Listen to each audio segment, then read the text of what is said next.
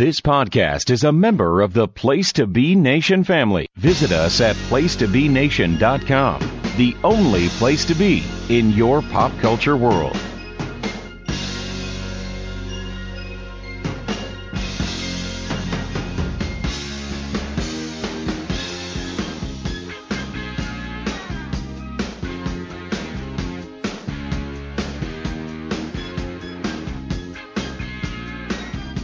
PTB Wrestling Network loyalists, welcome to the newest episode of your home for everything modern day wrestling, Place to Be Nation's main event, the Old Standard.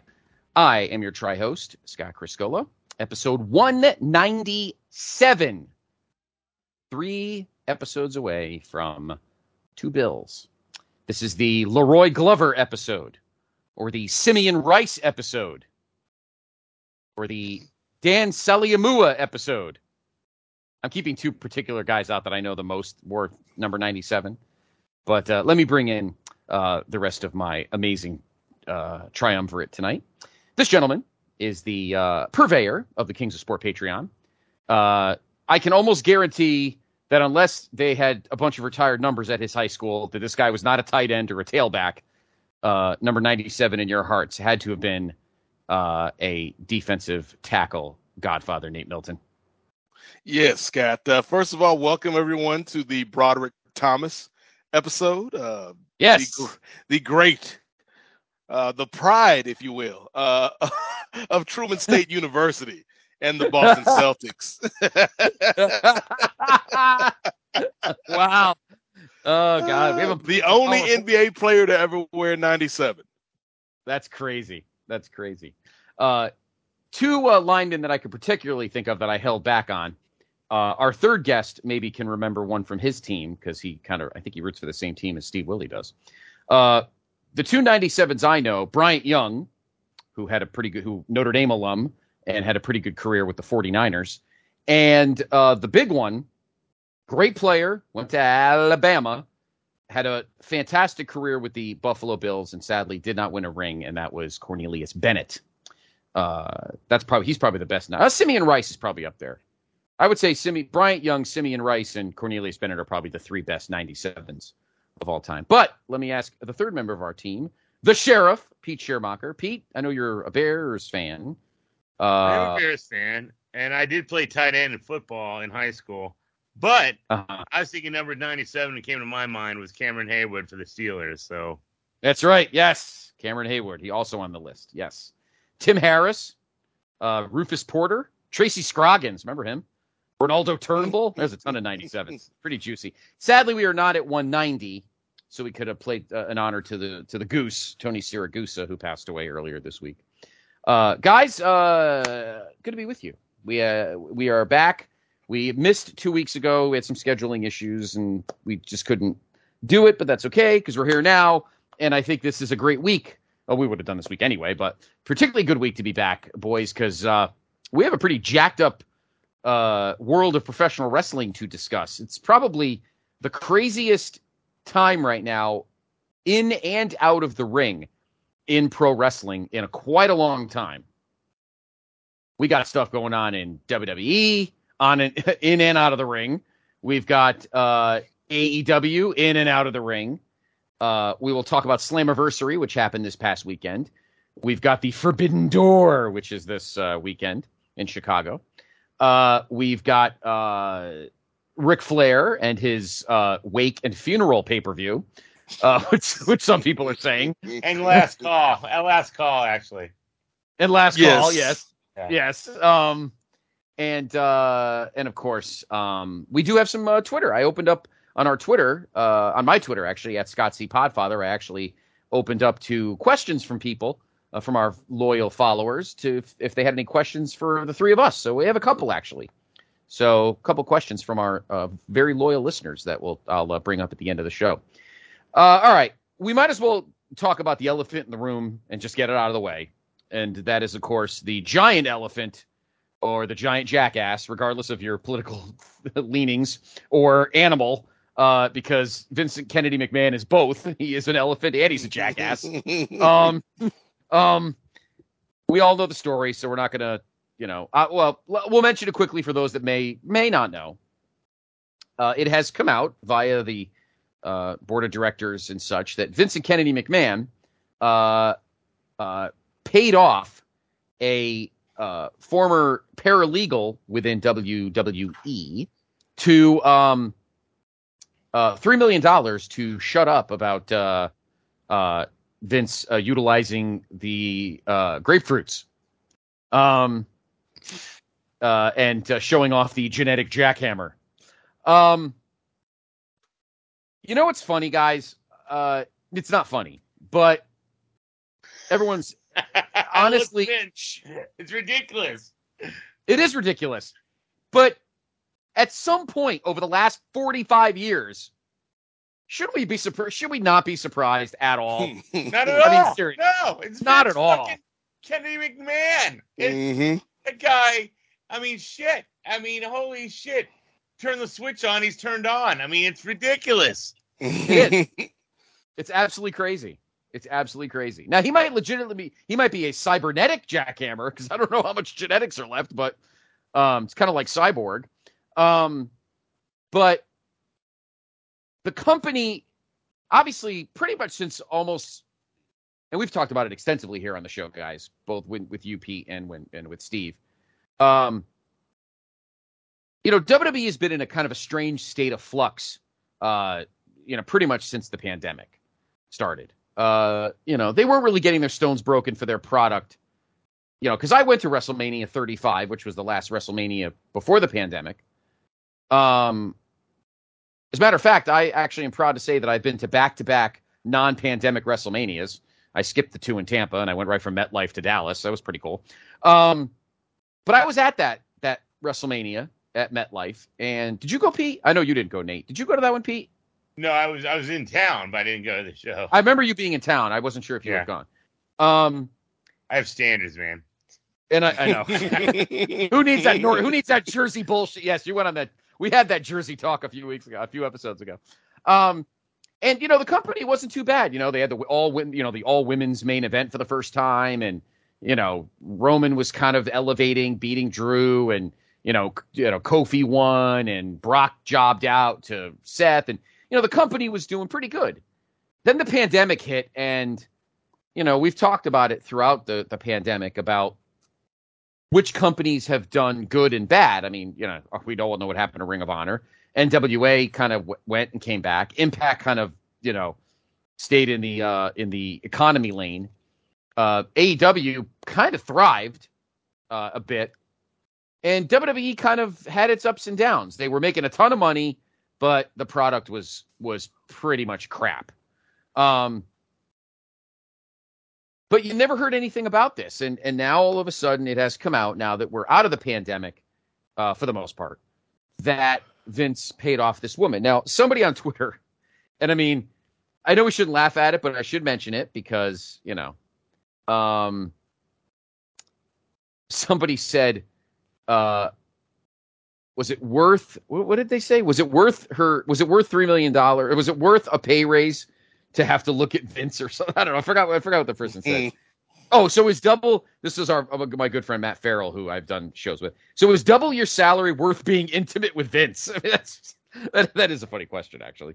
And of course, she's the one that didn't blab. It was a friend, right? It was her friend. So now, what has come out of this? Well, Vince is gone from his perch as CEO at the moment. Stephanie, who wanted to let's put that in air quotes real quick, there, Scotty. Yeah, walked away. Yeah. Stephanie, he's still who in wanted charge of creative, though. Oh yeah, he's just not the big boss. But everything's still going to run through Vince. I mean, this is on paper what we're talking about. Of course. This is the perfectly clear. Vince. Yeah, this is the fiscal stuff. This is the fiscal stuff, not the creative stuff. We'll get to the creative stuff in a minute. Fiscally and corporately, Vince is not the boss anymore. The fiscal CEO. The current interim CEO is Stephanie, who wanted to walk away and be with the Trips and myself as his nursemaid and the children. Then correct me if I'm not mistaken. I heard Trips had a meeting at at NXT, Yep, and now Trips he's is back. right? He went to Orlando. Now, I'm about to bring that up. In a minute. Sorry Pete, for because jumping the that's gun part of my there. question. No, that's okay. But that's Trips pulled a John Wick. Everybody seems to be asking me if I'm coming back. Yeah, I guess I'm coming back. yeah. So but that's interesting though, and of course John Laurinaitis, who would want to I mean, really talk about sloppy second. What a patsy! What a patsy! A guy named Johnny Ace was his ring name, and now it's John. You know, I mean, come on. Yeah, crazy. So, and then Vince last Friday on SmackDown, he came out, and then he also came out this past Monday on Raw, which he shouldn't have done, but he can't help himself. I mean, the first question we have to ask ourselves is, guys, does Vince think everything is this carny? Is he still think it's carny that if I come out and be me, then no one will realize that I'm a piece of shit? And I mean, like, you know, because the fans don't know real life. You know, this is wrestling.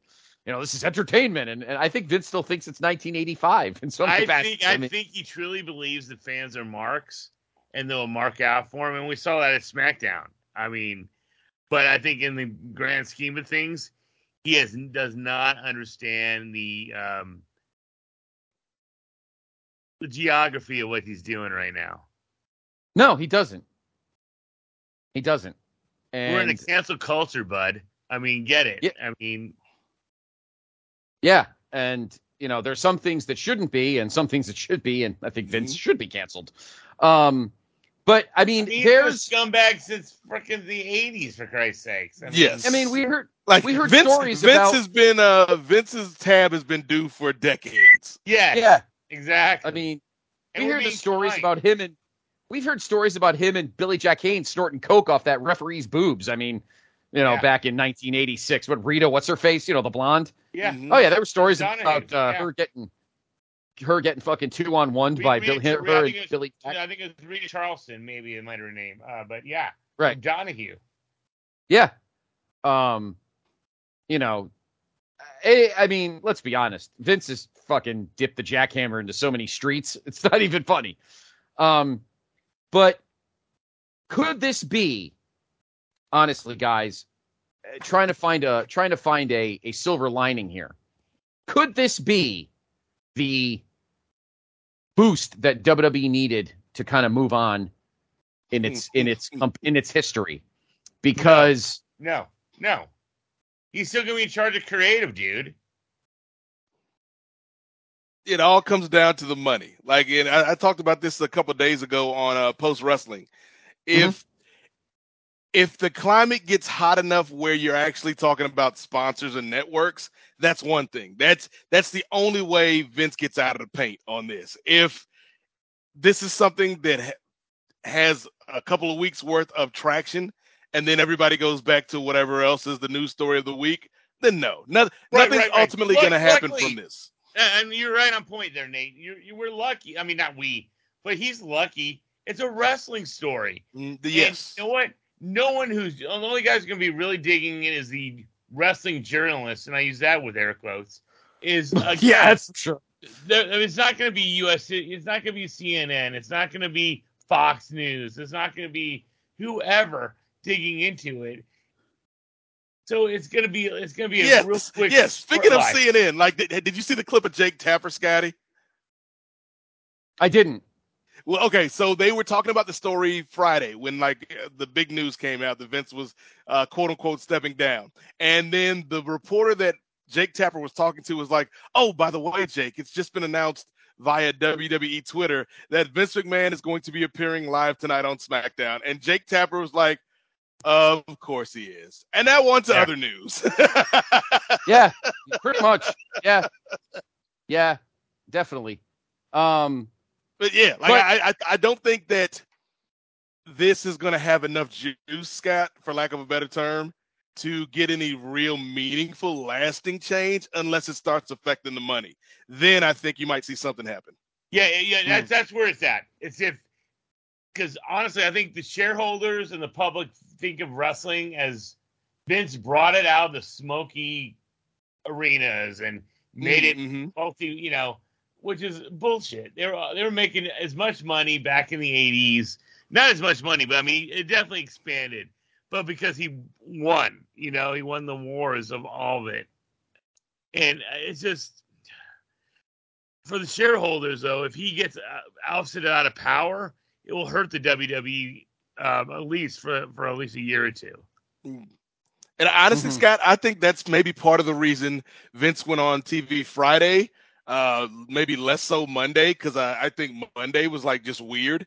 But I think part of that was just because Vince is just a petty dude and he wanted to show that he's not hiding. Yep. But B, I think there's something, because you remember, Scott, when the story first came out, the stock numbers took a bit of a dip. And I think Vince went out on TV in part to show, hey, I'm still here. The guy that you all believe in, don't, take your money out of the stock. Everything's okay. I think that was part of the thinking behind that. And to pop a rating. Yes, which they did. Yes. Mm-hmm. They did do that. Yes, they did do that, actually. But here's the weird thing, though. Stephanie is back as CEO, which she obviously doesn't want. And now all of a sudden, after pretty much being persona non grata, which was fucking ignorant. And it made her, I mean, they made it out like she was blacklisted almost, Yeah. Yeah. Like, yeah. With all those in-house leaks that came out after she stepped down. Yep. And then we go down to Orlando, and who walks in, just like he did when he came back from that quad injury, baby. Blast the music. Fucking yeah. It was amazing. Greatest moment in the history of that building. No, I'm sure they were all like, oh my God, this is so fucking great. So maybe there is something to Vince's. That's why I think, Pete, I agree with you that Vince will always be the last word until he's dead, which maybe never. But there's a reason why Triple H just shows up in Orlando.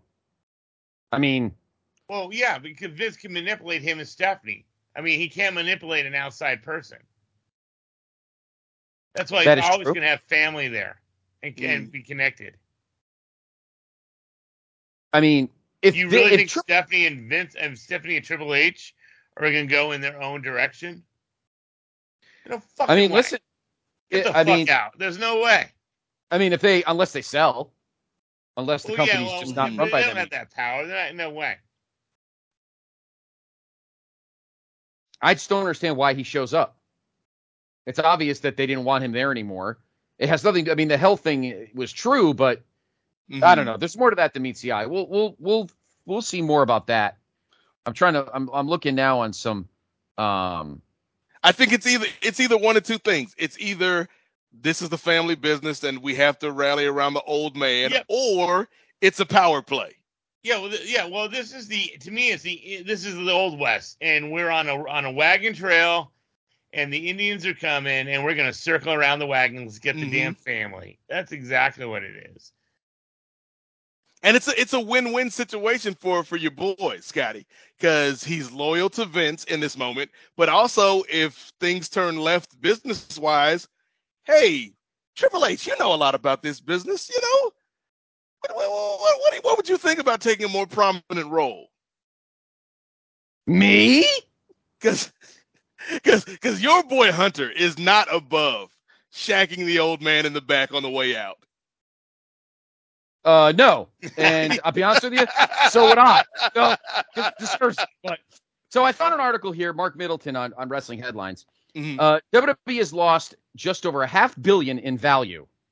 $500 million in value since the allegations. WWE had a market cap of $4.995 billion last Wednesday, which is when the Wall Street Journal report came out. The next day, it dropped to 4.823, and then down to 4.647 on Friday, which is the day WWE confirmed the board of directors investigation. The week then started. This week started at 453.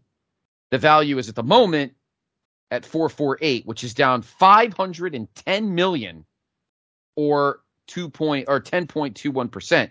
Stocks were down 7.5% the last 5 trading days. Shares over the past month were down only 2.2% and up 24% over the last 6 months. So I mean, they're. I mean, I guess. Sounds like a good time to invest in some WWE stock, boys. Yeah, pretty much. And listen, Pete, Right. you're talking about losing money. $500 million's not, oh shit, a dollar just fell out of the hole in my pocket. I mean, it depends on what they think if that means anything to them,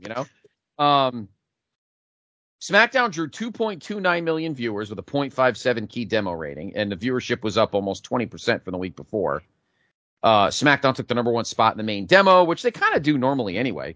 It was the highest key demo since the SmackDown the week after Mania on the 8th. Monday's Raw drew just under 2 million with a 0.54 demo rating. And that was the highest audience since the night after Mania on April 4th. Even NXT was up this week, which had nothing to do with Vince, but it drew a 0.18 key demo and was up 4% in viewership and 50% in the demo rating. McMahon himself ranked 1,397th on Forbes billionaire list. I wish I was that low on the list. So I wish I was that high on the list. that's true. So money did get lost. Obviously, we're not going to know anything for a few months if this matters. Mm-hmm.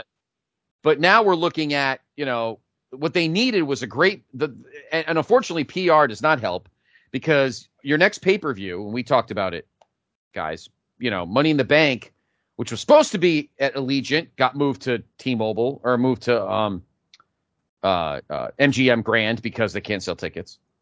And now SummerSlam is going to be main evented by Brock Roman 706. So, I think that SummerSlam, I know some of the PTB crews going, I am not. So when we do the chain reaction pod, Nate, for that show, be very interesting what Chris from LA thinks, because I was looking forward to his comments when shit hits the fan. Yeah, this is a big summer for WWE guys, because the news is not good. The product is not great. It doesn't suck as bad as it did, say, a year ago. But you've got a pay-per-view. Your biggest acquisition is gone till January. Yep. Yeah, that's huge. Yeah. This awesome heel faction they were making about Judgment Day just went right in the stinker, because they wanted to make it fucking like the CW show Supernatural. Edge said, nah. So they went, well, fuck you, you're out. So he walks out. Now Rhea Ripley has a serious injury, so she's out. Mm-hmm. So the whole thing's fucked. So there goes that, So in the general scheme of things, guys, for WWE. Here's a question there for you, Scott. Do you really Yeah. think the Supernatural thing would have gotten over? Probably not. I don't think so. Even with Edge as good as he can be at times, and I'm not an Edge guy, there's no way this would have worked. I mean, no, I think I'm agreeing. I think it's right. smart at least to say fuck that. Yeah. Don't tarnish my my Hall of Fame candidacy. Yeah, and I'm you've got talking about the Observer Hall of Fame, because he has not got in that one yet. I know, right? And then you got, I don't know what they're going to do with Damian Priest at this point. Have him win Money in the Bank or something. I don't know. But I mean, Nick Khan, I think I know Vince loves Brock, but I think this is a Nick Khan thing too. I think they love Brock so much that, and if you're Roman, even if you're Roman, you're like, oh, fuck, we got to do this again. Jesus. It's not Flair and Sting, for Christ's sakes. Really? We have to have an actual feud that goes 25 years? Come on. Ugh. And then and everyone sees it. It's not like back then where it wasn't televised, all these matches either, Right. Mm-hmm. You're talking about, how many pay-per-view matches? Fuck, Brock and Roman ain't working on the house shows. They're just doing everything that's on TV. Yeah, pretty much. And they're all pay-per-view. You've Yeah. got, they wrestled at WrestleMania 15. In 2015, WrestleMania 31. They wrestled at a SummerSlam, I think. They wrestled down in New Orleans. Mm-hmm. They wrestled somewhere else. They wrestled in Dallas. Now they're going to wrestle in Vegas or Nashville, wherever the fuck it is. Who the hell knows? Yes. This is the feud that does not end. Yes, Nope. it goes on and on, my friend. Somebody started booking it, not knowing what it was, and they'll continue wrestling it forever just because this is the feud that will not end. The two biggest, tallest, toughest guys in the WWE on paper. Yes, I know. it's not like Bobby Lashley was right there for a fresh match with Roman. So listen to this weird. Listen to this. Here, I want to talk. Go back to it real quick, Scott. Yeah. Nick Khan, you think it's one of his ideas, and I can actually buy that. Do you think he doesn't understand the wrestling business as well? Because honestly, we've been getting this. Guess what? We've seen it and seen it and seen it. And it always happens. You get reduction. I mean, that's what happens. Yeah. No, I don't think he does.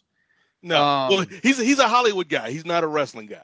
Right. No, he's going for the biggest quote unquote star power, but that doesn't always equal the best product. No, exactly. Right. It's like, we saw Tom Cruise and Paul Newman do The Color of Money 8 times. It was box office that once. 8 years later, I don't know. 8 more times later, I don't know. Right. Now, this Rhea Ripley injury seems really strange. So on the Fatal 4-Way on June 6th on Raw, she suffered a mouth injury. She kneed herself in the mouth during that match after taking a DDT. She underwent surgery 2 days later at Anderson Family Dental in Winter Park, Florida. That's obviously near NXT. In that same Fatal 4-Way, Ripley won to become the new number 1 contender to the Raw Women's title, Bianca Belair, for a title match at Money in the Bank. However, she's being pulled from that match, and she's not cleared. Other details are provided, but Carmella ended up winning a Fatal 5-Way, so it's Carmella and Bianca. Thank God this show's not in the Raiders building, because that'll draw flies. WWE never announced any details on the Ripley injury. She took to Instagram today and said she's dealing with teeth and brain injuries. I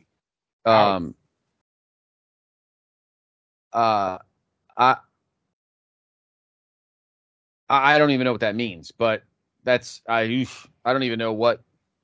You could see her recent mouth injury tweet below. Oof. Oh yeah, she got bruises above. Oh yeah, she took a honker, huh? Just a mess. Yeah, and she got black and blue above her gums. Oof. Ugh. She took a shot. Wow, I didn't realize her legs were that tatted up. Wow. So yeah, WWE right now is in a weird pickle for the next couple of months, both PR wise and creative wise, because they have these two gigantic shows. I mean, you say that, Scott, but oh ye of little faith, because this Monday, as prophesied by the great Vincent Kennedy McMahon, the greatest WWE superstar of all time is coming home.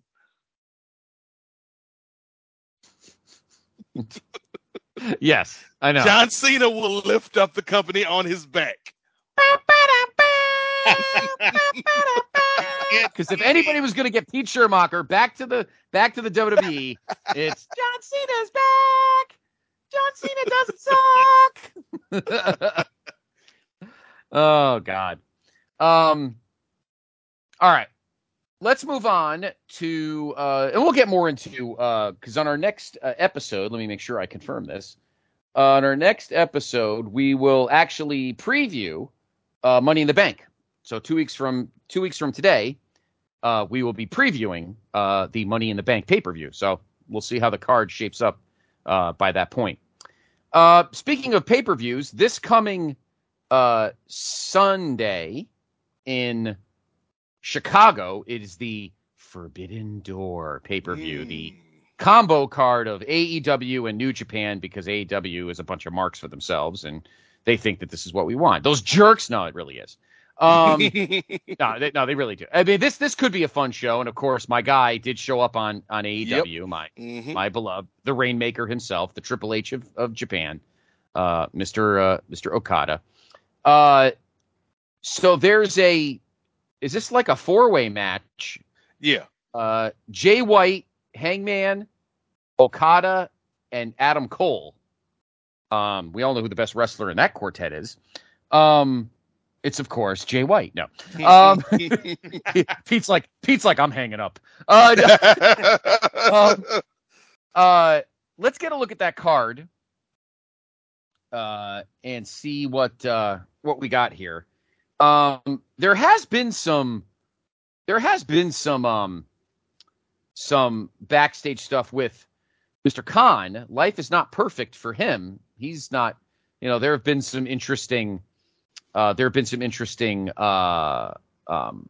stories involving him and how he treats some talent and how things have started to get clicky. And I mean, let's be honest, guys, all promotions do this. And for those tribalists out there who think AEW is going to be the perfect promotion forever, you're smoking something that maybe Riddle has for you. I don't know. But I'm going to actually give Tony Khan the benefit of the doubt here. I know a lot of people don't think I do, but life is not perfect. And being a promoter is not fun and games. This isn't like playing fucking SmackDown Know Your Role on the PS3. I mean, this is real life. And you don't just get to do things because you think the fans think you're cool. Look, the cool kid gave me a pay-per-view with New Japan in it. You know what I mean? He's got to realize, he's got to treat this company, I hate to say it this way, but you guys can understand how I'm about to say this. And tell me if I'm wrong. From a wrestling perspective, not being a person perspective, he needs to start acting more like Vince and less like Eric Bischoff. All right? Stop being everybody's buddy. Stop being the Bucks buddy. Stop being Kenny's buddy. You need to be a boss now. And guys are going to like things, are going to do things. Guys aren't going to like things you do, but ultimately the buck stops with him. Not his dad, whose dad's got to deal with a shitty NFL team, a couple of halfway decent soccer teams. So, it's time for AEW to start taking. It's going to start taking its licks. Is this a great one-night thing that they're doing? Of course it is. Could WWE do this? Sure they could. Would fans love to see WWE do this? Of course they would. I mean, I think an Okada-Roman match would actually be pretty fucking amazing. Amazing. Name me one guy. On a side note, I'm going to go around both you guys, and then we'll get back to the story. But I want to ask this question while it's in my head. And I may actually put a poll up on the PTBN wrestling Twitter. Name me one guy. I'll start with you, Pete. Name me one guy in WWE that could give Okada 5 stars or 6 or 12 or whatever fucking weirdo Meltzer does. Who is the one guy you would want to see wrestle Okada in WWE? I was going to say AJ, but we've seen that in New Japan. Yeah. You know what? Actually, I would actually want to see. Who do I want to see? Roman's a good name. Actually, I wouldn't mind seeing Matt Riddle work him. Yeah. Riddle would be interesting. What about you, Nate? Anybody strike that would legitimately get put up like an amazing match? I think like AJ, Finn, like those are easy choices. Like Ricochet, like is a sleeper. I think they could put on a banger. But honestly, and maybe this is less match quality, but more like how intriguing could this matchup be? And we just talked about this, man, a little while ago, Scotty. If you've only got Okada for one night, give me Okada and the Peacemaker. The Rainmaker versus the Peacemaker. Okada versus Cena. Book it. Ha! There you go. I got to be honest. Like, that would be a fun match. That would be very saucy, I have to say. I don't know how it would turn out, Pete, but I think it could be fun. I think Okada is the Japanese version of Bret Hart. I mean, they have very similar psychologies. They have their psychologies are so similar. They have a lot of spots that are trained like monkeys, and it's very interesting. I think Okada is like the closest thing to Bret Hart on the American soil. I think him and Roman would be amazing. I think him and Brock would be awful. I don't think him and Brock would look good at all together. I think, and I know Pete Winston's going to hate this, I think him and Seth would be a pretty good match. Yeah. I think him and Seth would be a good match. Yeah. I don't know, just something to think about. So here's the card. You know him and Cody Devontae Rhodes. Cody would tell a fabulous 12-chapter story with Okada in the ring. Yeah, as Cody is wont to do. Yeah, lots of vignettes, lots of crying. Yes, lots of crying. interviews on Lots of I New Japan told interviews I on told Park my Bench. daddy before he died, Pete Schermacher, the one thing I was gonna do was face Kaz Okada in the middle of the ring.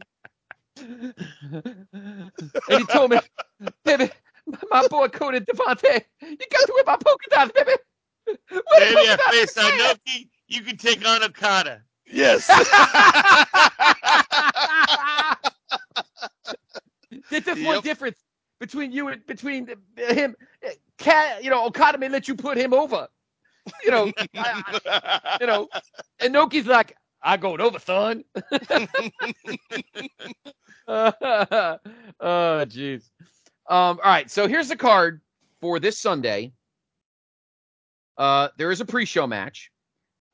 Max Caster and Gun Club take on Yamura, Coughlin, the DKC, and Kevin Knight in an 8-man tag. So AEW's settling into the way New Japan does tag matches by having 60 guys in a tag match.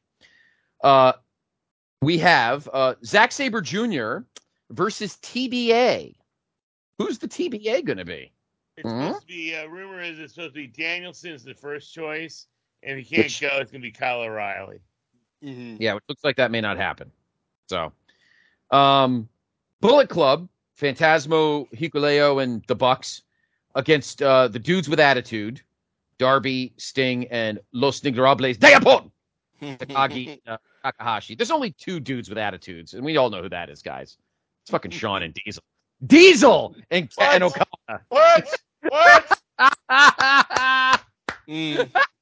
So we have another 8-man there.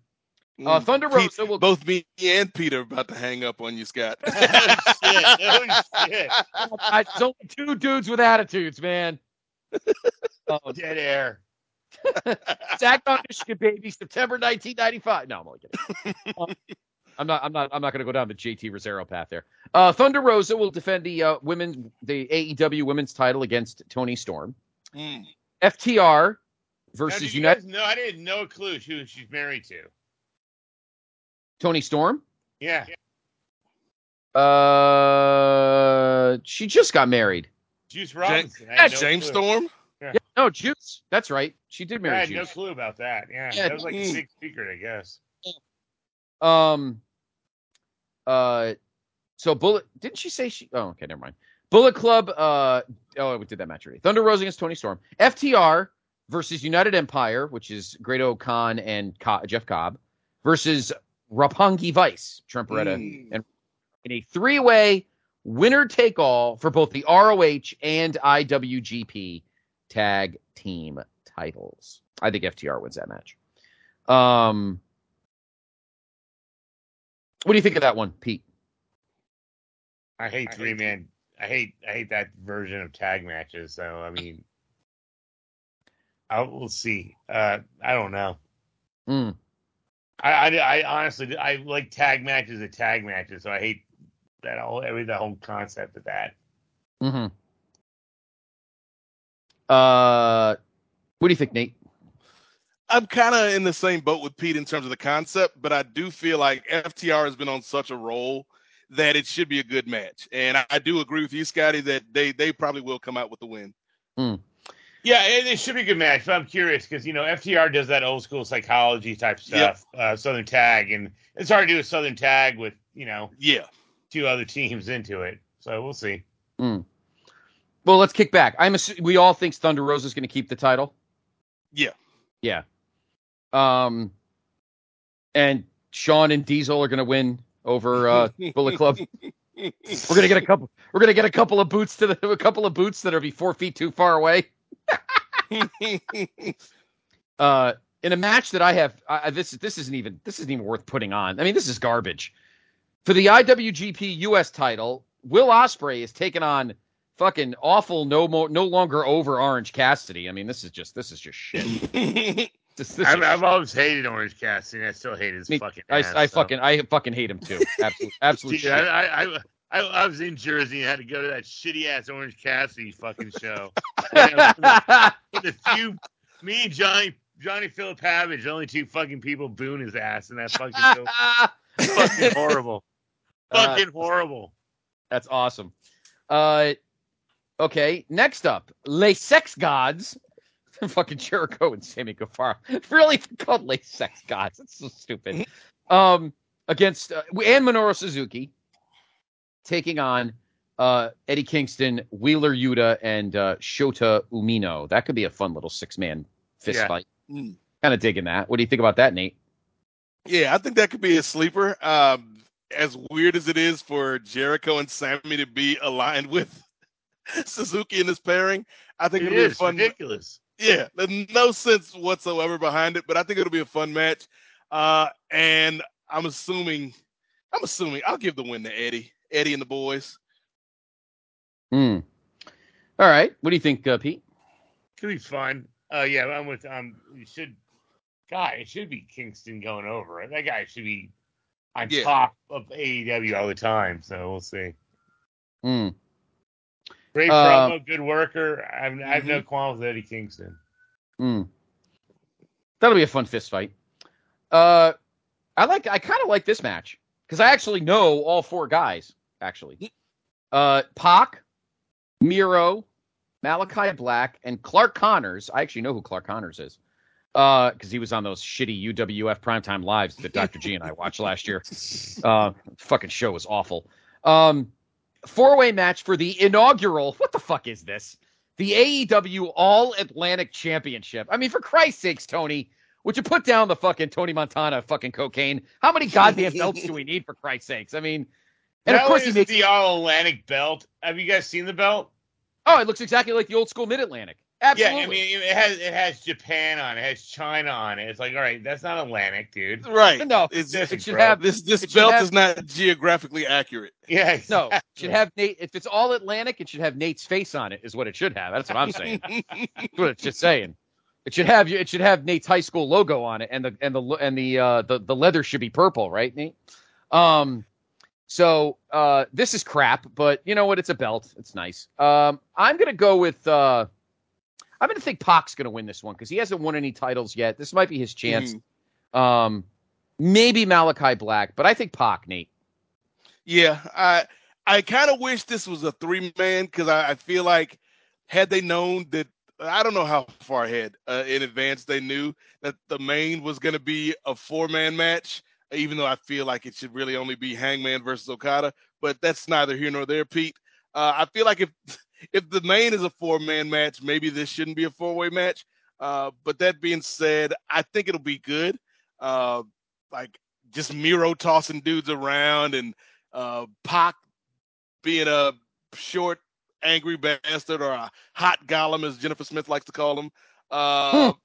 Yes. And then I think Ishii is underrated, so like it should be a pretty fun match. Yeah, I like the fact that it has a lot of those guys, and it's all international guys, so that kind of makes sense. It almost feels like the old. I hope it's going to be elevated higher than the old European belts for the WWE. That's kind of what it feels like, you know. Yeah, I think so. I like Pac there, but Clark Connors is actually good. Do you know Clark Connors, Nate? I had never heard of Clark Connors. Up until this point, I thought he was Tony Khan's accountant. Guess what? He actually is. No, he was actually Dave Marquez's accountant, which is why he's probably wrestling here and not in the UWF or wrestling from wherever the fuck it is. Do you know him, right, Pete?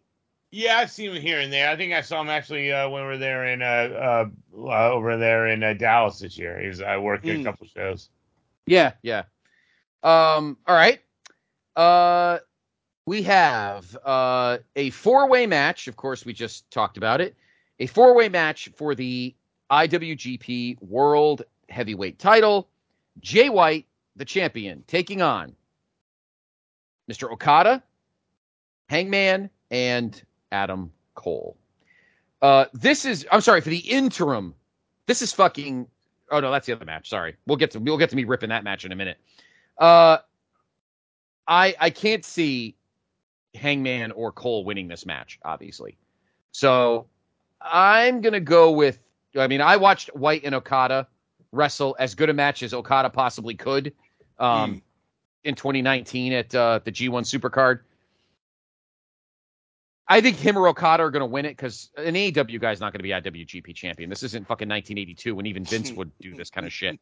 So I don't know, Pete. What do you think? I can see Jay White winning it.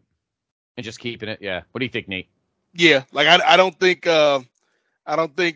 you're gonna have your champion lose in a 4-way like this, particularly when two of the guys ahead of time like they're not winning. Which is Right. why I wish it was just Hangman versus Okada. I think that would be, even though this is going to be a good match, I think that might have more intrigue. But yeah, White retains and then drops Okada down the line. Yeah, I think so too. All right. And finally, this is fucking absolutely ridiculous. One of the stupidest things that I think AEW has ever done. We have an interim AEW World Champion because apparently CM Punk is broken. Instead of just stripping him of it or just letting him hold on to it, if the injury is that short, then why just keep it? And if it's long term, then lose it. But this is stupid. So John Dean Ambroxley will be taking on Mr. Tanahashi in a match to determine the interim AEW World Champion. I think this is the stupidest idea I've ever heard in my fucking life. This is not UFC where guys really get hurt and you have real guys and real matches and real. This is stupid. If Punk is out short term, then just let him hold on to the belt, and when he's healthy, he'll defend it. If Punk is hurt long term, then guess what?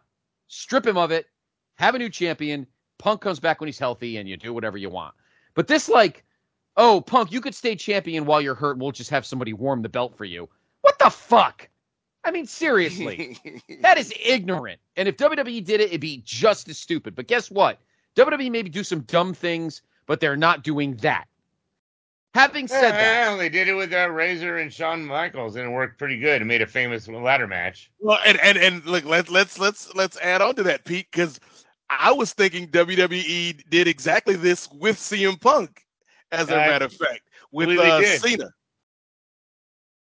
Yeah, and so here's my point. Here's what I was going to say, Scotty. Like, I think it's a dumb idea if Moxley is the winner.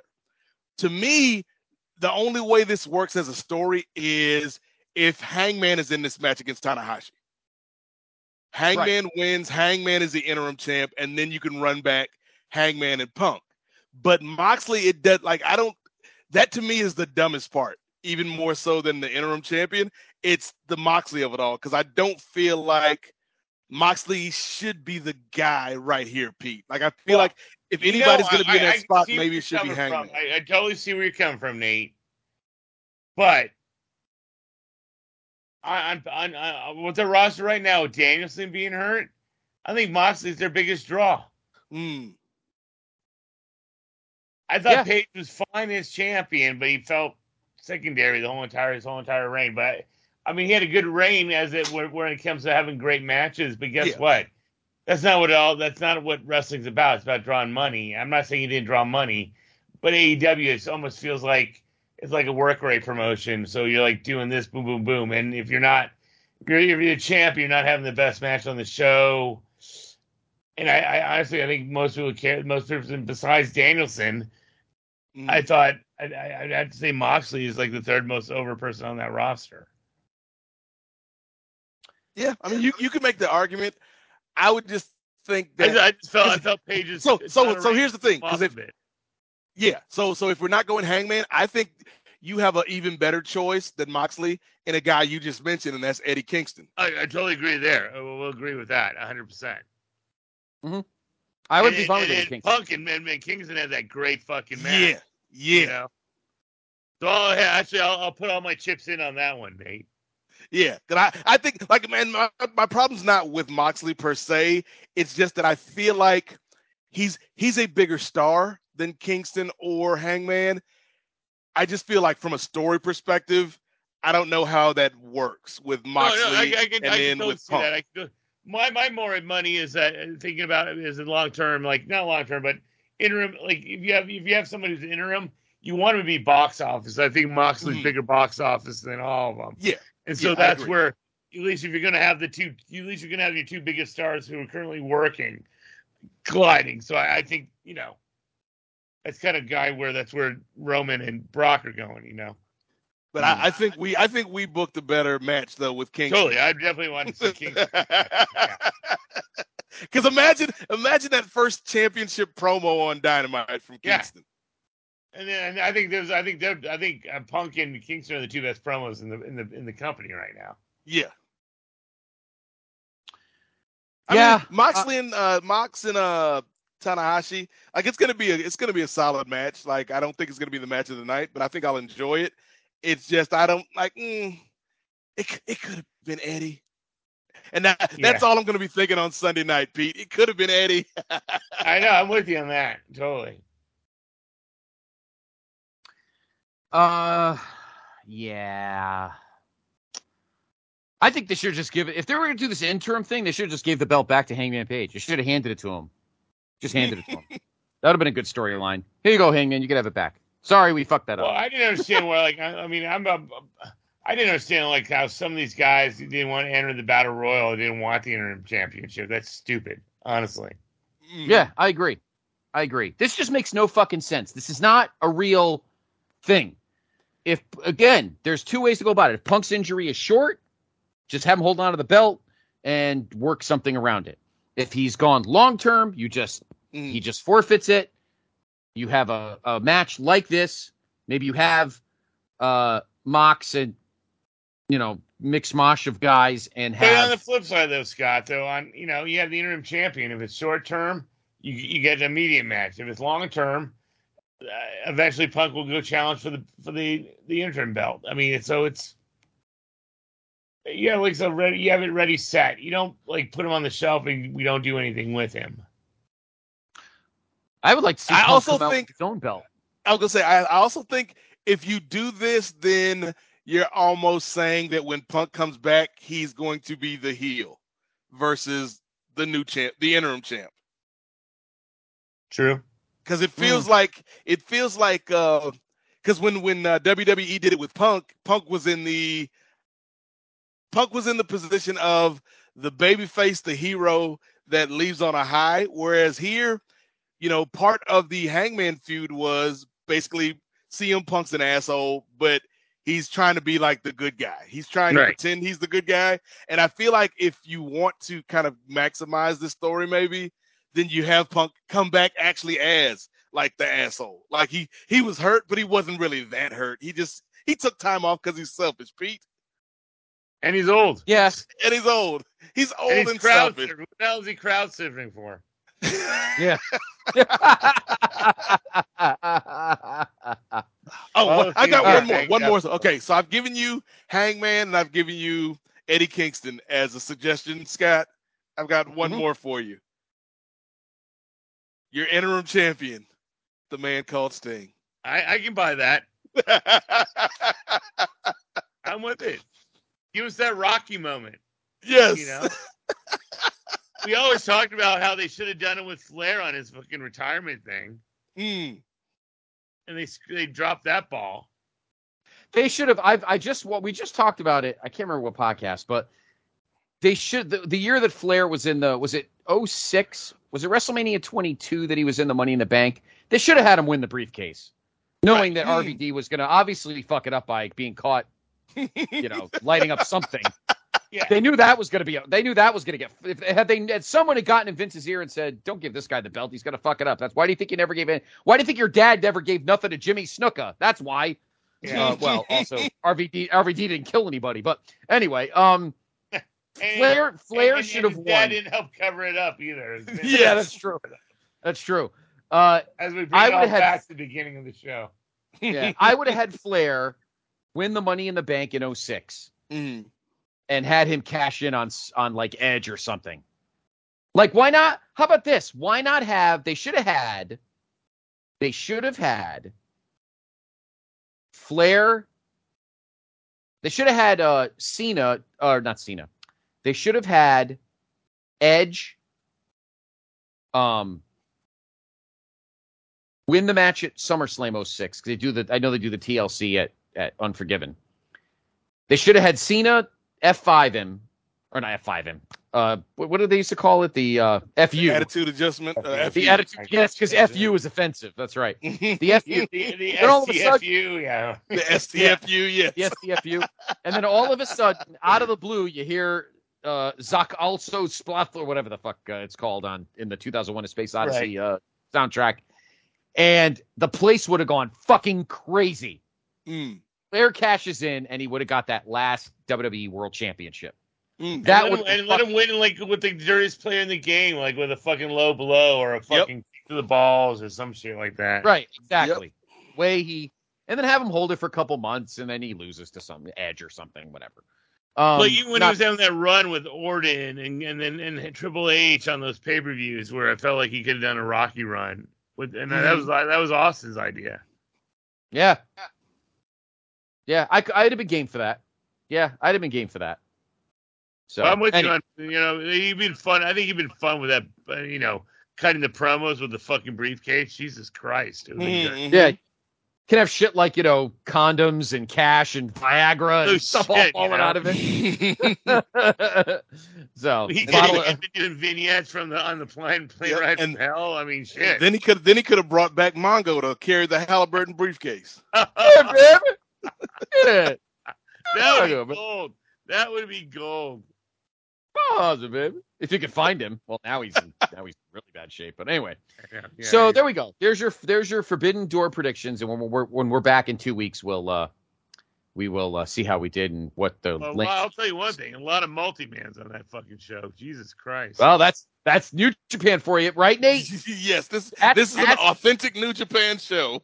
Yes, it is. I'm telling you. Ask when we get Steve when Steve's back. Well, New Japan does a lot of tag matches and like 6-mans, 8-mans, not like 4-man matches. No, fair. 10-man. Fair point. 10-man matches. They do a lot of tags. Not. Yes. Yeah. But yeah, no, just trust me. We make fun of that all the time. Steve knows it. So, all right. So let us go to what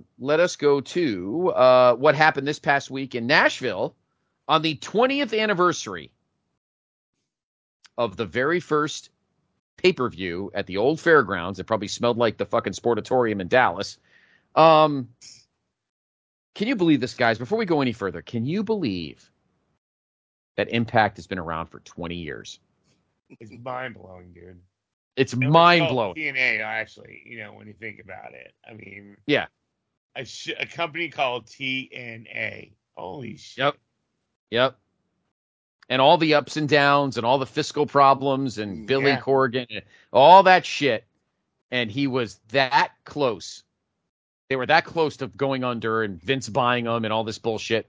Like 5 times in the last 7 years, and they're actually in better fiscal shape than Ring of Honor. Who the fuck thought that? I mean, yeah, ROH is in okay shape right now, but somebody else they have like no power. Yeah. They're just there. So Slammiversary was this past week. Here's your results. Rich Swann wrestled on the pre-show. Nate, I am not in favor of that, but he beat Brian Myers to retain the Digital Media Championship. I mean, that's worse than the All Atlantic Championship. I mean, seriously. Yeah, Digital Media sounds so fucking low, right? It really does. The reverse battle. Who was that? Was that Zack Ryder who had like the internet belt?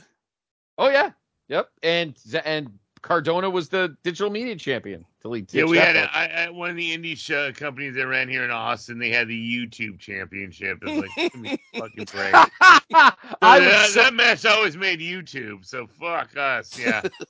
I want a belt that has the YouTube logo on it. That would be I know, right? That would be awesome.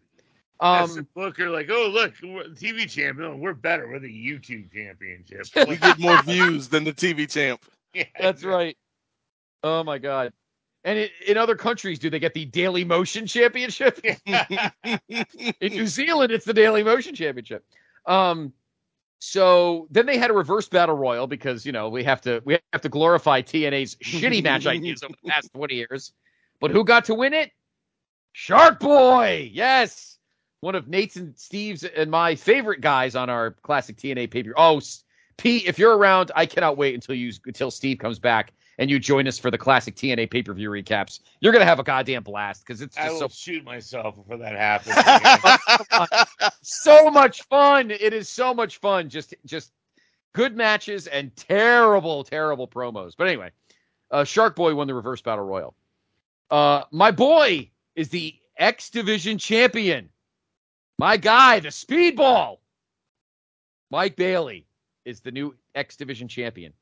He won the Ultimate X match over Ace Austin, Alex Zane, Andrew Everett, Kenny King, and Trey Miguel. I know your boy Trey Miguel, Nate, but look, I saw Speedball in person in Dallas, and he's so great.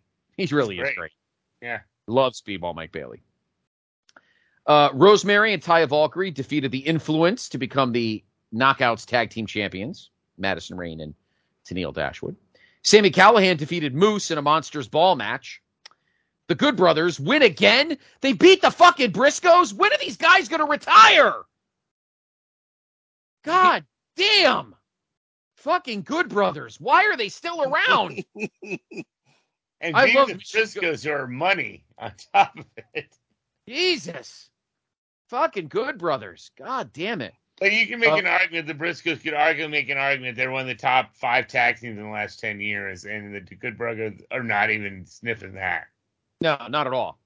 The Briscoes are the Dudleys of the 2010s. That's fair. Pretty much. Yeah, pretty much.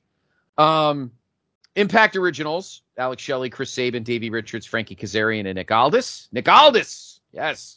Defeated Honor No More, Eddie Edwards, Matt Taven, Mike Bennett, PCO, and Vincent by pinfall in a 10-man tag. Jordan Grace is the Knockouts World Champion. She won the Queen of the Mountain match, beating Tasha Steelz, Chelsea Green, Deonna Purrazzo, and Mia Yim. And finally, Josh Alexander retained the Impact World title, defeating Eric Young. I don't think it's hit Impact Plus yet. When it does, I want to watch that. I want to watch that show. Did you catch it, Nate? Anything? Nope, I haven't caught it yet. I've heard pretty solid reviews of the show. But yeah, I'll probably check it out just in honor of this company still surviving. They are the Vince McMahon of promotions. They will outlive us all, despite all the wounds self-inflicted and inflicted by others. They will outlive us all. I mean, they've outlived fucking WCW, for Christ's sake. It's ridiculous. Yeah, that's crazy, right? I mean, and then they outlived like ECW, which I'm not even an ECW guy, but they had a lot of impact on the business. Fucking Impact is not even close. They've been around forever. Like, they're like the fucking cockroaches of wrestling. They really are.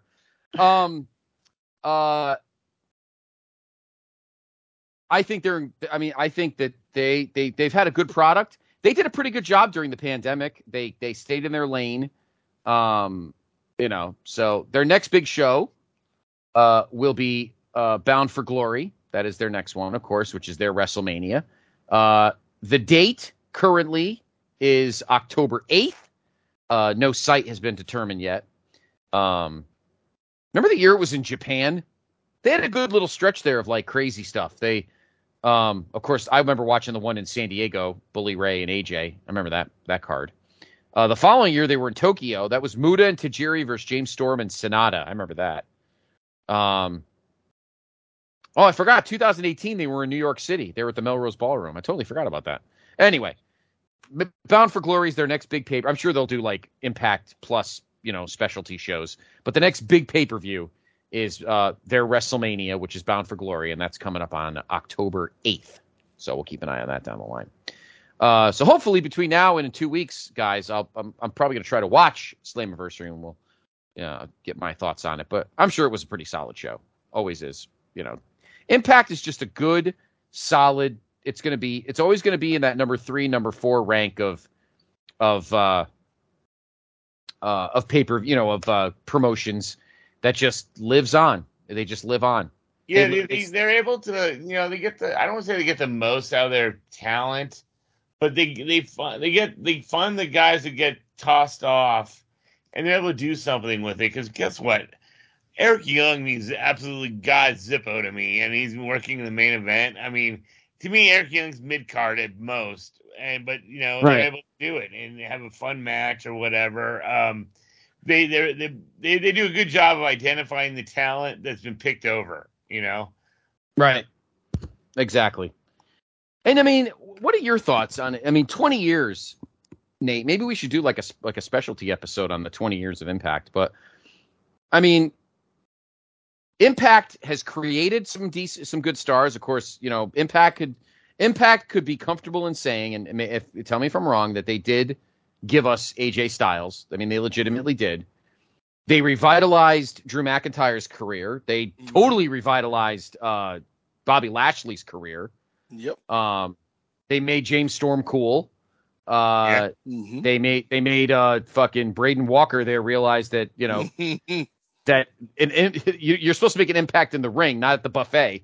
But Monty Brown looked like he was going to be money at one point. Yeah. Oh, I love Monty Brown. Yep. I wish he had stayed as Marcus Corvon because his entrance theme was so awesome in 2007. You're going down. Put AJ Styles on the map. Yep. By the way, that's what we're ending the show with tonight. We're ending the show with Marcus Corvon's theme. There we go. You're going to hear it at the end of the show. So you could argue that some of Kurt Angle's best matches occurred in Impact. Yeah. That's absolutely true. And, obviously, I prefer his Impact run to his WWF run, honestly. I have no problem with that. I have no problem with that. I love his stuff. I liked his stuff with AJ. I loved his stuff with Samoa Joe. Yep. Hell, I thought he had some great matches with Sting in Impact. Yes. Yep. Kurt hit the wall. Kurt hit the wall in like 2004 in WWF. He had that great feud with Eddie at the beginning of 2004, leading into their match at WrestleMania 20, which I was blessed to be at live. And then kind of like pooped out, and then he was GM, and he was in the wheelchair and all that bullshit. It was in ECW for a bit. Yeah. But it also felt like he just ran out of guys to work because we saw the Benoit feud a bazillion times. We saw him work Jericho a ton of times. Eddie. Sean. The matches in 2005 with Sean are probably his last great stuff in WWE. Yeah. The WrestleMania 21 match. The match at Vengeance 2005, which I think is better than the match at WrestleMania, in my personal opinion. I'm with you on that, to tell you the truth. I love that match. That match at Vengeance. Vengeance 05 is one of my favorite pay-per-views. And no, it's not just because of Triple H and Batista in the cell. Although that does help. Because that match is legitimately great. And everybody who doesn't say it just because Triple H hate is really, really not. And hey, guess what? I hate Triple H, and I enjoyed that match. Pete. So that's all right. Pete, I've heard it from everybody. People I like and people I don't like. So. Hey, just because I don't like it, I mean, that's the thing. That's what wrestling's all about. We can all like people we like and people we don't like. But I still like that match. So there you go. I'm not biased. No, you're not, and I respect that. I know a lot of people that hate Triple H matches just because they feel like they're obligated to, which I think is kind of shitty. But that's another. That's another psychology. I despise Triple H Undertaker WrestleMania fucking matches, but that's oh, come on. Well, I don't know. I have my own opinions on those matches. Anyway, we will go. We're not going to go down that road. I had to deal with. We'll be here for another 4 hours on that one. Exactly, which is about the length of those matches. I'm not eating my Brussels sprouts. Yeah. No. Listen, I had to sit. Okay, I was on a pay-per-view. I was on a podcast. I wish I was on a pay-per-view. I was on a podcast, okay, with Will from Texas and Mr. Hales, who are two of the biggest Triple H haters on the planet. True. And they invited me on a pay-per-view, on a podcast to argue his merits. So if I had the guts to do that, I think I deserve just a little bit of credit. But anyway, so 20 years for Impact. It's pretty great. And I'm telling you, Pete, you would have a blast doing the TNA pay-per-view recaps with us because we have a great time just totally ridiculing stuff. And we find some diamonds in the rough. Because you got to remember, Pete, 02, 03, and Nate knows this. 02 and 03 X Division is pretty fucking good. It's really good. Yeah. Everything else is shit because you have like Vader and fucking just a bunch of other slop at the top of the card. But and the Vince Russo SEX, which is really fucking awful, but the X division in 02 and 03 is pretty great. But anyway, so the other big wrestling news this week is, of course, the press conference that took place yesterday. If you're listening to this when the show drops on Friday, yesterday they had the big press conference announcing the Ric Flair's last match, I guess, weekend. Jim Crockett Promotions, which I didn't realize was still a thing. David Crockett was at the somebody saw David Crockett at the table and said, "My God, Conrad got old." That was I can't remember who that was, but that was fucking great. Or wait, that was tremendous. Anyway, so that's taking place the day after SummerSlam. It is Sunday, July 31st, from the Municipal Auditorium in Nashville, the old auditorium. Right now, there's two matches set. Up from when they were doing it from the fairgrounds. That's huge. It is true. At least they're not having to smell the manure or the mulch. Well, it means they're drawing money. I mean, it seems obviously if they're going bigger. I'm assuming their ticket sales have been done pretty good then, huh? Yeah, I would think so. A couple of our guys are going. Our PTB guys are going. Two matches were, and there are like 4,000 people. You assume ticket sales have got to be going. Yeah, I would think so. I mean, obviously, WWF did pay-per-views there. What they do, In Your House 2 in '95, and and they did a couple of others there. So it probably seats like 10, maybe 9. Yeah, I mean, it just shocked me that a Flair match in fucking 2022 could draw $10,000 or whatever, 10,000. Right. So interesting. Two matches were announced during the press conference. We just talked about Josh Alexander. He'll actually be defending the Impact World Title at this show against Jacob Fatu, which is interesting. And in a tag match, this is kicking it old school, guys. The Motor City Machine Guns, Mr. Shelley, Mr. Sabin, taking on the Wolves, Davey Richards and Eddie Edwards. So we got a little Impact heavy first two matches. The big question is, who will Ric Flair wrestle? Really, he should be wrestling nobody because he might die. But he's going to wrestle somebody. Some people think it's Jay Lethal. Some people think it's Sean wants it to be Trevor Murdoch and Flair win the NWA World Title, which I would just lose my fucking marbles if that happened. I'd lose my shit over that one, but it ain't happening. That would be fucking awesome. Oh my God, Sean Kidd is like selling a kidney for that to happen. Because if you listen to the NWA Saturdays and Crock and Roll, you know how much Sean Kidd's lack of love for Trevor Murdoch. But anyway, Fight TV has multiple tiers for this, guys. Okay. If you want just the wrestling show, it's $35. They're doing a roast the night before. That's, I think, $60 or $65. The show and the roast. The show and the roast is $100. So the roast is fucking $60. Yeah, the roast is $60. The pay-per-view's $35. Fucking kidding me? No, and both things are $100. I looked this up today. I wanted to make sure I got the prices right before we came on tonight. And if you want if you get the pay-per-view, the wrestling show, the wrestling part, the roast, and you get a plaque with a piece of the robe that Flair will be wearing that night, it's $200. That, you know what? For some reason, I don't even think it's going to be a piece of the robe. I was just gonna say, come on, guys. We talked earlier about Vince being on his carny grind. Yeah.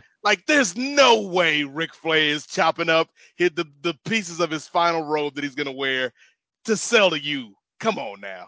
Yeah. Nah. It's going to be probably pieces. Yeah, but who wants a piece of that? Ew. Gross. Please, not the plane ride from hell robe. Maybe it's pieces. It might be pieces of the ring. Maybe I'm wrong. Maybe it's pieces of the ring. But I thought I read somewhere it was this robe. It might be pieces of the ring. Which makes more sense. Flair is going to sell his robe to anyone, it's going to be to Darius Rucker again. Darius Rucker will be walking around with this robe he bought from Ric Flair. Yeah, this is nuts. Like, Or I'm sure or there'll be a robe that you get on that plaque, Scotty, but it won't Yeah. be the robe. Yeah, exactly. or Nathaniel, it's going to be the robe is going to be bequeathed to one Cody Devontae Rhodes for him to wear next year in Hollywood when he beats Roman Reigns for the both championships. Ric Flair was my papa's best friend. He said to me, son, if you get a chance to wear Ric Flair's robe, there's no honor among thieves in the first place. You tell that son of a bitch he gave me a hard time. So, anyway. Cody will be in the ring. Ric Flair gave this to me on his deathbed, and Flair will be like, I'm not dead yet. Sorry, Pass that me was another supposed to be Pass me another Kettle One and cranberry, buddy. Yep. Oh, sorry, that's the if this happens promo. It's kind of like when A&E has the A&E biographies for guys that died. They do like the end cap, to add. Anyway, so Yeah, Ric Flair's Would you hard get times this- promo would be him talking about it and money he owes the IRS. For Christ's sake. and all of his alimony. Mhm. That too. All right. So let me ask you this, guys. Nate, what would it? Don't worry about. I mean, forget the roast and the fucking plaque and all that shit. Let's just talk the pay-per-view. Who would Flair have to face, or what would the match have to be for you to buy it? I know the answer. Honestly, outside of Sting, and even Sting, I don't Yeah. know if I'm paying to see it, because here's the thing: like Ric Flair, That's and your boy. Nate. we talked about this on the show, Scott. Like Ric Flair to this day is still my number one wrestler of all time. Like regardless of some questionable moves in his personal life, like bell to bell, he is still my favorite performer of all time. And I don't want to see this, man.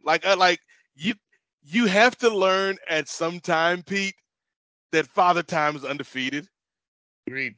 And Ric Flair is like, I thought it was sad at points in TNA where he was still going out there and bumping, and it's like I don't want to see it, man. Like I'm not here for it. I don't want to watch the roast. I'm not paying. Like, good on Rick and Conrad and the crew for making a buck off of this, but it's not something. Even if they were able to get Sting for one night only, I'm not paying for it.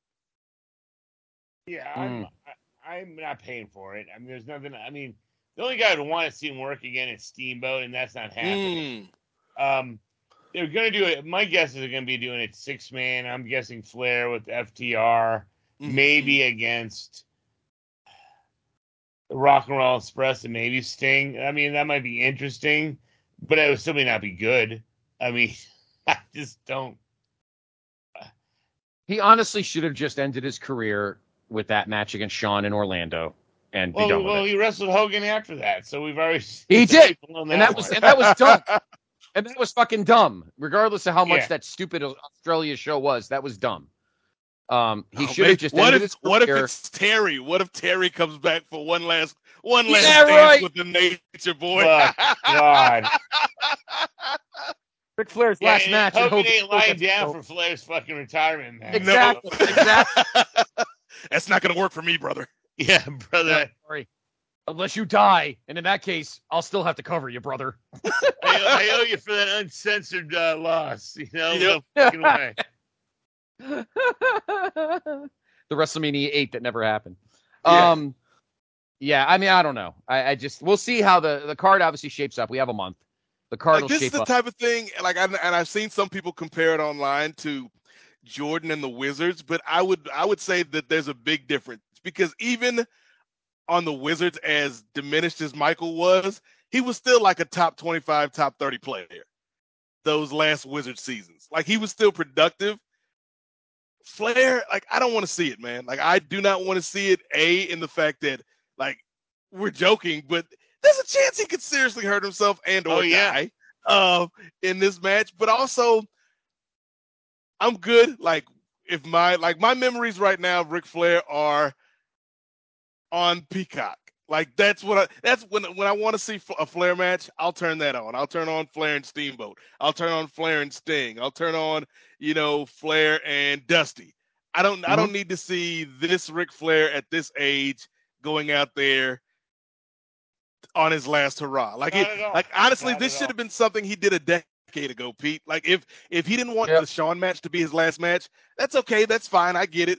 But you can still do this retirement tour and do it like a decade ago when it still might have had some juice behind it. Whereas right now, I think a lot of people are just, if they're going to tune in, it's either because you're so in the tank for Ric Flair that you're going to support him any way you can, or Right. you want to see the car crash. You want to see the spectacle of this old man in this match. If I was in town, I'd actually go to the show, but I'm not going to buy it at home. That's just ridiculous. Yeah. You know, and Flair's different. Like Jerry Lawler, you know, he can work around. He can throw a good punch. He can take a bump, and he'll talk on the mic and be able to work 15, 20 minutes. Flair can work the mic, but don't get me wrong. But that's not his style. He's always been the work rate guy who takes big bumps and, you know, the 60-minute man. I just, you know, it's not 2022, man. It's not going to happen. It's not going to, it's going to be disappointing and then just sad. Yep. I agree. You brought up Michael Jordan, the Wizards. He reminds me, it's more like Minnie Mimoso. What was his name for the White Sox? He played Minnie eight Minoso. decades or whatever the hell he was. Yeah. You know, he ends up being a pinch hitter. So that's what's going to boil down here. Ric Flair's going to be Rusty Staub for the Mets back in the 80s. Oh, yeah. Yep. Yeah. Yep. Hey, I enjoyed a good pinch hit from Rusty. Couldn't run the bases. No, he couldn't. At that point, he couldn't run the bases in the 70s either. But all right, guys. So we are all going to assume. I mean, we'll keep an eye on as the as the card is filled, and maybe on our next episode in a couple weeks, maybe the card will fill out, a little bit more. All right. So, well, I just realized what the main event is going to be, Scott. Uh-oh. David Flair finally comes out of retirement to put his old man down. Oh, God. SEX, baby. Former TNA superstar David Flair. Oh, that's fit. That's tremendous. Oh, my God, that's funny. As a matter of fact, I think I'm going to post I think that might be our Twitter poll on PTB, at PTBN Wrestling. Who would you like to see as Ric Flair's opponent at his pay-per-view? That's what will be our. So we'll put it up for the weekend, and then let us know what you think. Who should be Ric Flair's opponent at his final match pay-per-view? So yeah, let me look here. So I have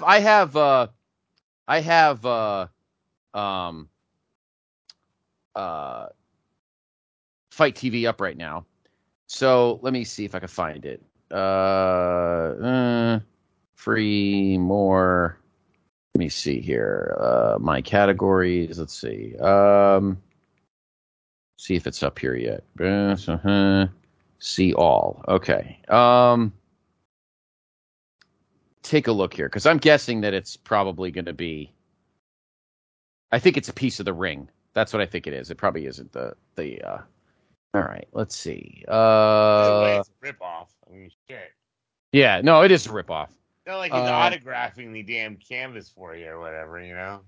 All right, so the roast, the Ric Flair last match. All right, so here it is.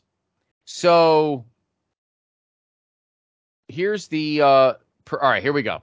So you get the best pro wrestling fight from July 29th. Ric Flair's last. You can watch every StarCast. You get every StarCast show. So you do get all of the panels, I guess.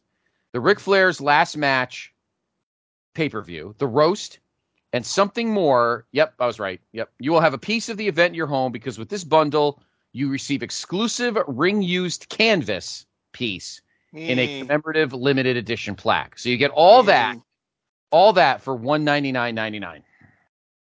So you get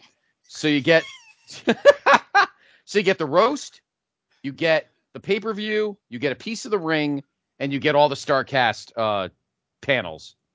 I still think it's a ripoff, to be It's honest. almost sounds like one of those old infomercials. You get the pot, you get the 10 knives, That's you right. get the, it's like. But wait, Pete, there's more. If you call and order this before Yeah. this show ends, you'll also get a piece of the canvas with Ric Flair's blood on it.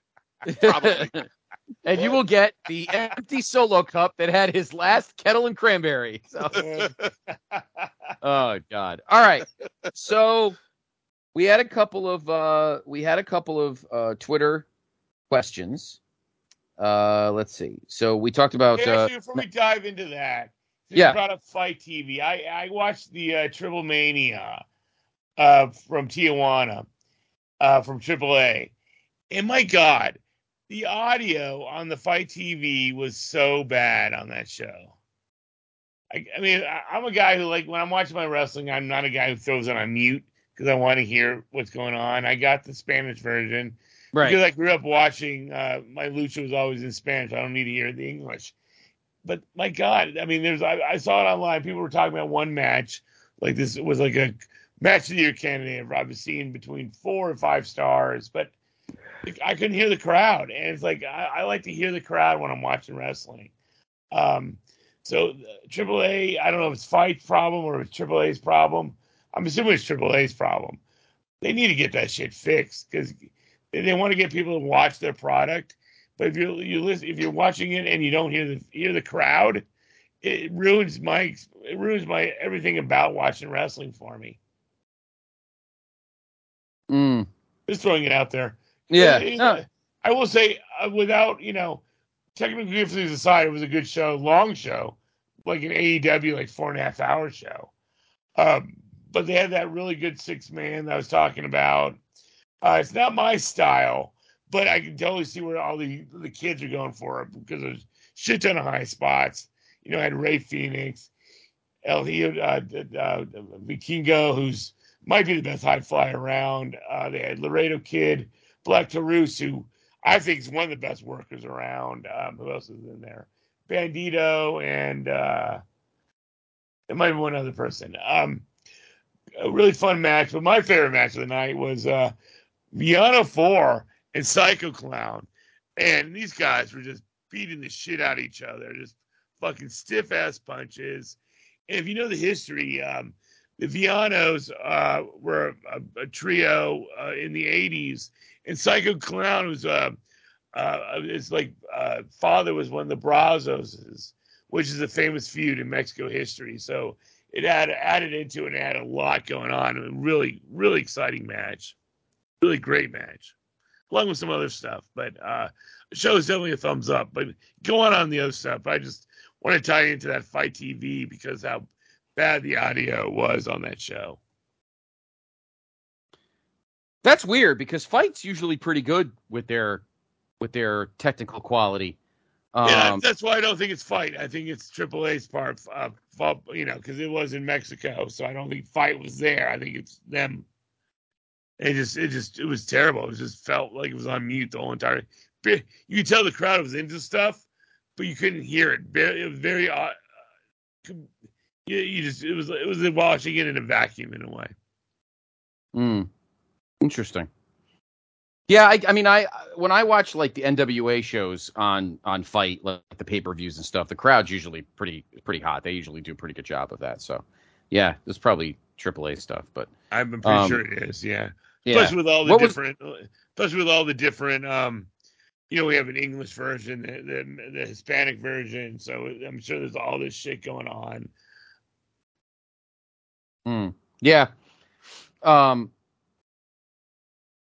lot of people are like more concerned about having the, we got to hear the announcers. It's like, dude, let the action speak for itself. Yes, announcing is important, but if you don't hear the crowd, it's like, who gives a shit? Right, exactly. I agree with that too. So the one question, it was actually a pretty good question. It's from @JP and Villa Gorilla, or is it JP Vanilla Gorilla? I think it's JP Vanilla Gorilla. He asks us, guys, good question here.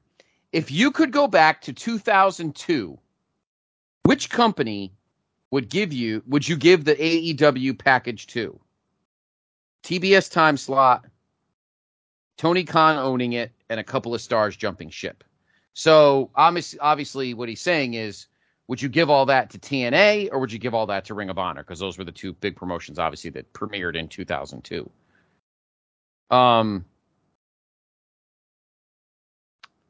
It's hard to answer because if Tony Khan, what happened to him, yeah, right, and if Tony Khan ended up like being the guy in TNA, TNA would not have looked like it did in 2002 because Tony Khan would not have brought in all those fucking losers like fucking Brian Lawler and God rest his soul, a fucked up Scott Hall and all that. Like Tony Khan would not have done that. He wouldn't have built TNA with that way. Jeff Jarrett and his dad built it that way. And would have Ring of Honor done well because they finally got on national TV, Right, exactly. So I'm going to say ROH. I think ROH would have gotten it because that obviously Tony bought it, so But I think if this was 2002, I think it would have been ROH that would have gone in that slot. And boy, would things have been very different. I think TNA would have still had its niche, but ROH, I think, with a national deal and money behind it, and maybe guys jumping ship. I mean, could you imagine Kurt Angle in mid 2000s ROH? I mean, how wild? Or even just the a lot of people can't get behind like Ring of Honor or a lot of indie shows because they don't have the bells and whistles that AEW or WWE have. You know what I'm saying? Right. And so you give Ring of Honor, clean it up and polish it up. It would be a lot better. I think it would have been easier for people to digest or that people get behind it. Mm-hmm. Yeah. No, I agree. Yeah, I think so. What do you think, Nate? I mean, ROH is a good answer. I think, maybe TNA / Impact with better creative could be an interesting equation. I'm going to pull a bit of a swerve and say, you know what? Let's think outside the box. Let's wrestling is more than just North America, Pete. Wrestling is more than just North America, Scott. Mm-hmm. So I'm going to take this TV package. I'm going to take this deal, and because I think the action is something that is going to be pushed forward in future years and decades to come, but also because I feel like there is a large demographic of the wrestling fandom that has not been served in respect to their numbers. And I'm going to take that money down south of the border, Scotty, and we're going to put AAA on TV. Oh, nice. And really, because if you think about it, like a lot of, those guys that were popping in Impact and popping in ROH at the time, a good number of them did come from Mexico. And so I'm like, you know what? Let's team up with AAA. Let's tap into the Latino fan base and others that would be interested in this style of pro wrestling. And let's put some money behind it and really see how far we can take it. Because I think I like that a lot. The closest we had, Pete, I think, to somebody really putting money behind a lucha kind of product was Lucha Underground, but that was more niche, I think. Yeah, no, totally. I actually thought I always thought AAA when they started in 91, 92.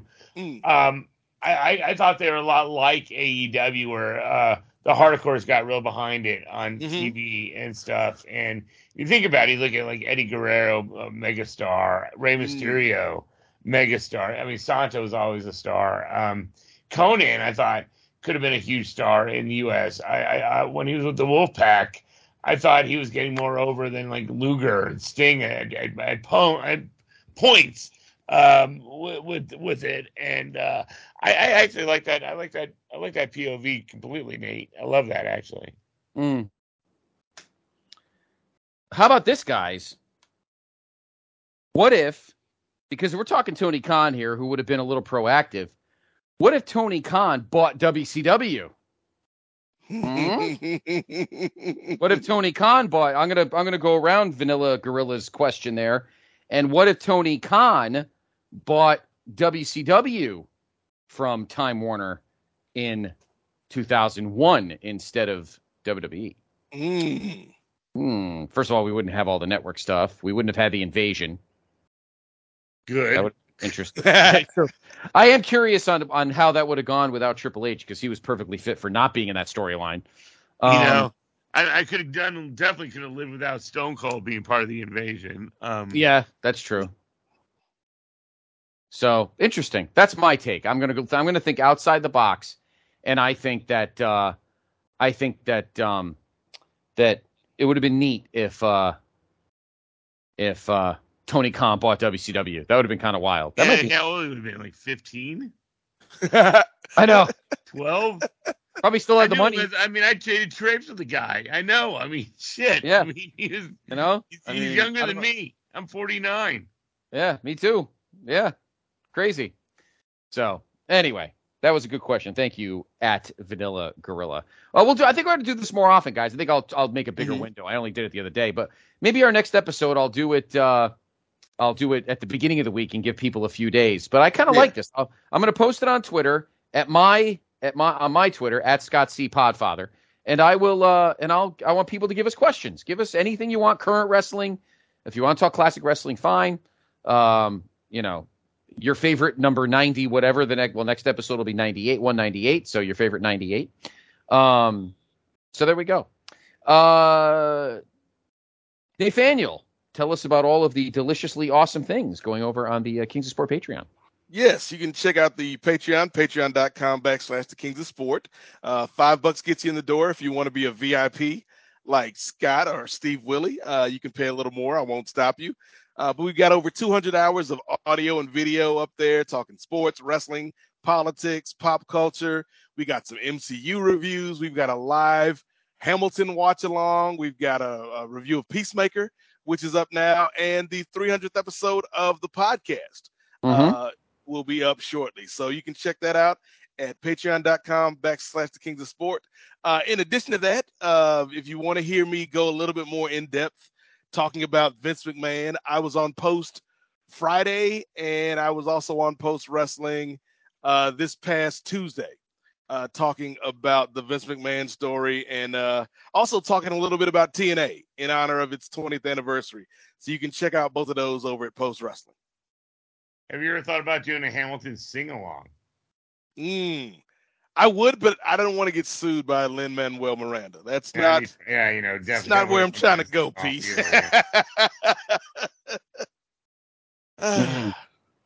All right. Well, thank you, Nathaniel. Pete, what do you got going on? I'm doing an Obi-Wan Kenobi podcast right now. We had the final episode. I've enjoyed the show so far. I still need to watch the last episode, but I've enjoyed it, Pete. Same here, man. I've loved it. So did I. Some people seem like they hate watched it, and I'm a big Star Wars nuts. And actually, Obi-Wan Kenobi was my all-time favorite character. So I loved it. And I really enjoyed it. So yeah. So if you guys want to listen to it and listen to me and my buddy Travis, we're on the Plum Network or whatever the fuck that's called. It's so fucking weird. They didn't consult me on the name change. Or at least I didn't sign off on it. But whatever. So there we go. And follow me at Titans of Wrestling on Twitter. Plum. Now there's a name I haven't heard for in quite some time. Yes. All right. So you can follow me on Twitter, of course, at Scott C Podfather, as most of you know. Please follow the brand on Twitter at PTBN Wrestling. That's going to have a poll. I'll use my Twitter to do the main event questions, but on our Twitter, you should see a poll up. Who should Ric Flair wrestle in his final match on Sunday, July 31st? And I'll put 4 answers up, and we'll see what we get. We had a good week this week, of course. Back on Monday, we had the newest episode of the Place to Be podcast. Myself and JR and Tim Taylor. We did WrestleMania 24. Speaking of Ric Flair's last match, which it should have been. Coming up this week, we'll have a busy week. We'll have a new episode of Through the Looking Glass, myself and Dave Hall. We have a great topic, so Stay tuned. It's going to be a great show this week. Also, new episode of Highway to the Impact Zone, new episode of NWA Crock and Roll, and, of course, every Saturday, the NWA Saturday special with myself and the Dr. G, George Robolino, as we continue getting through your NWA fix.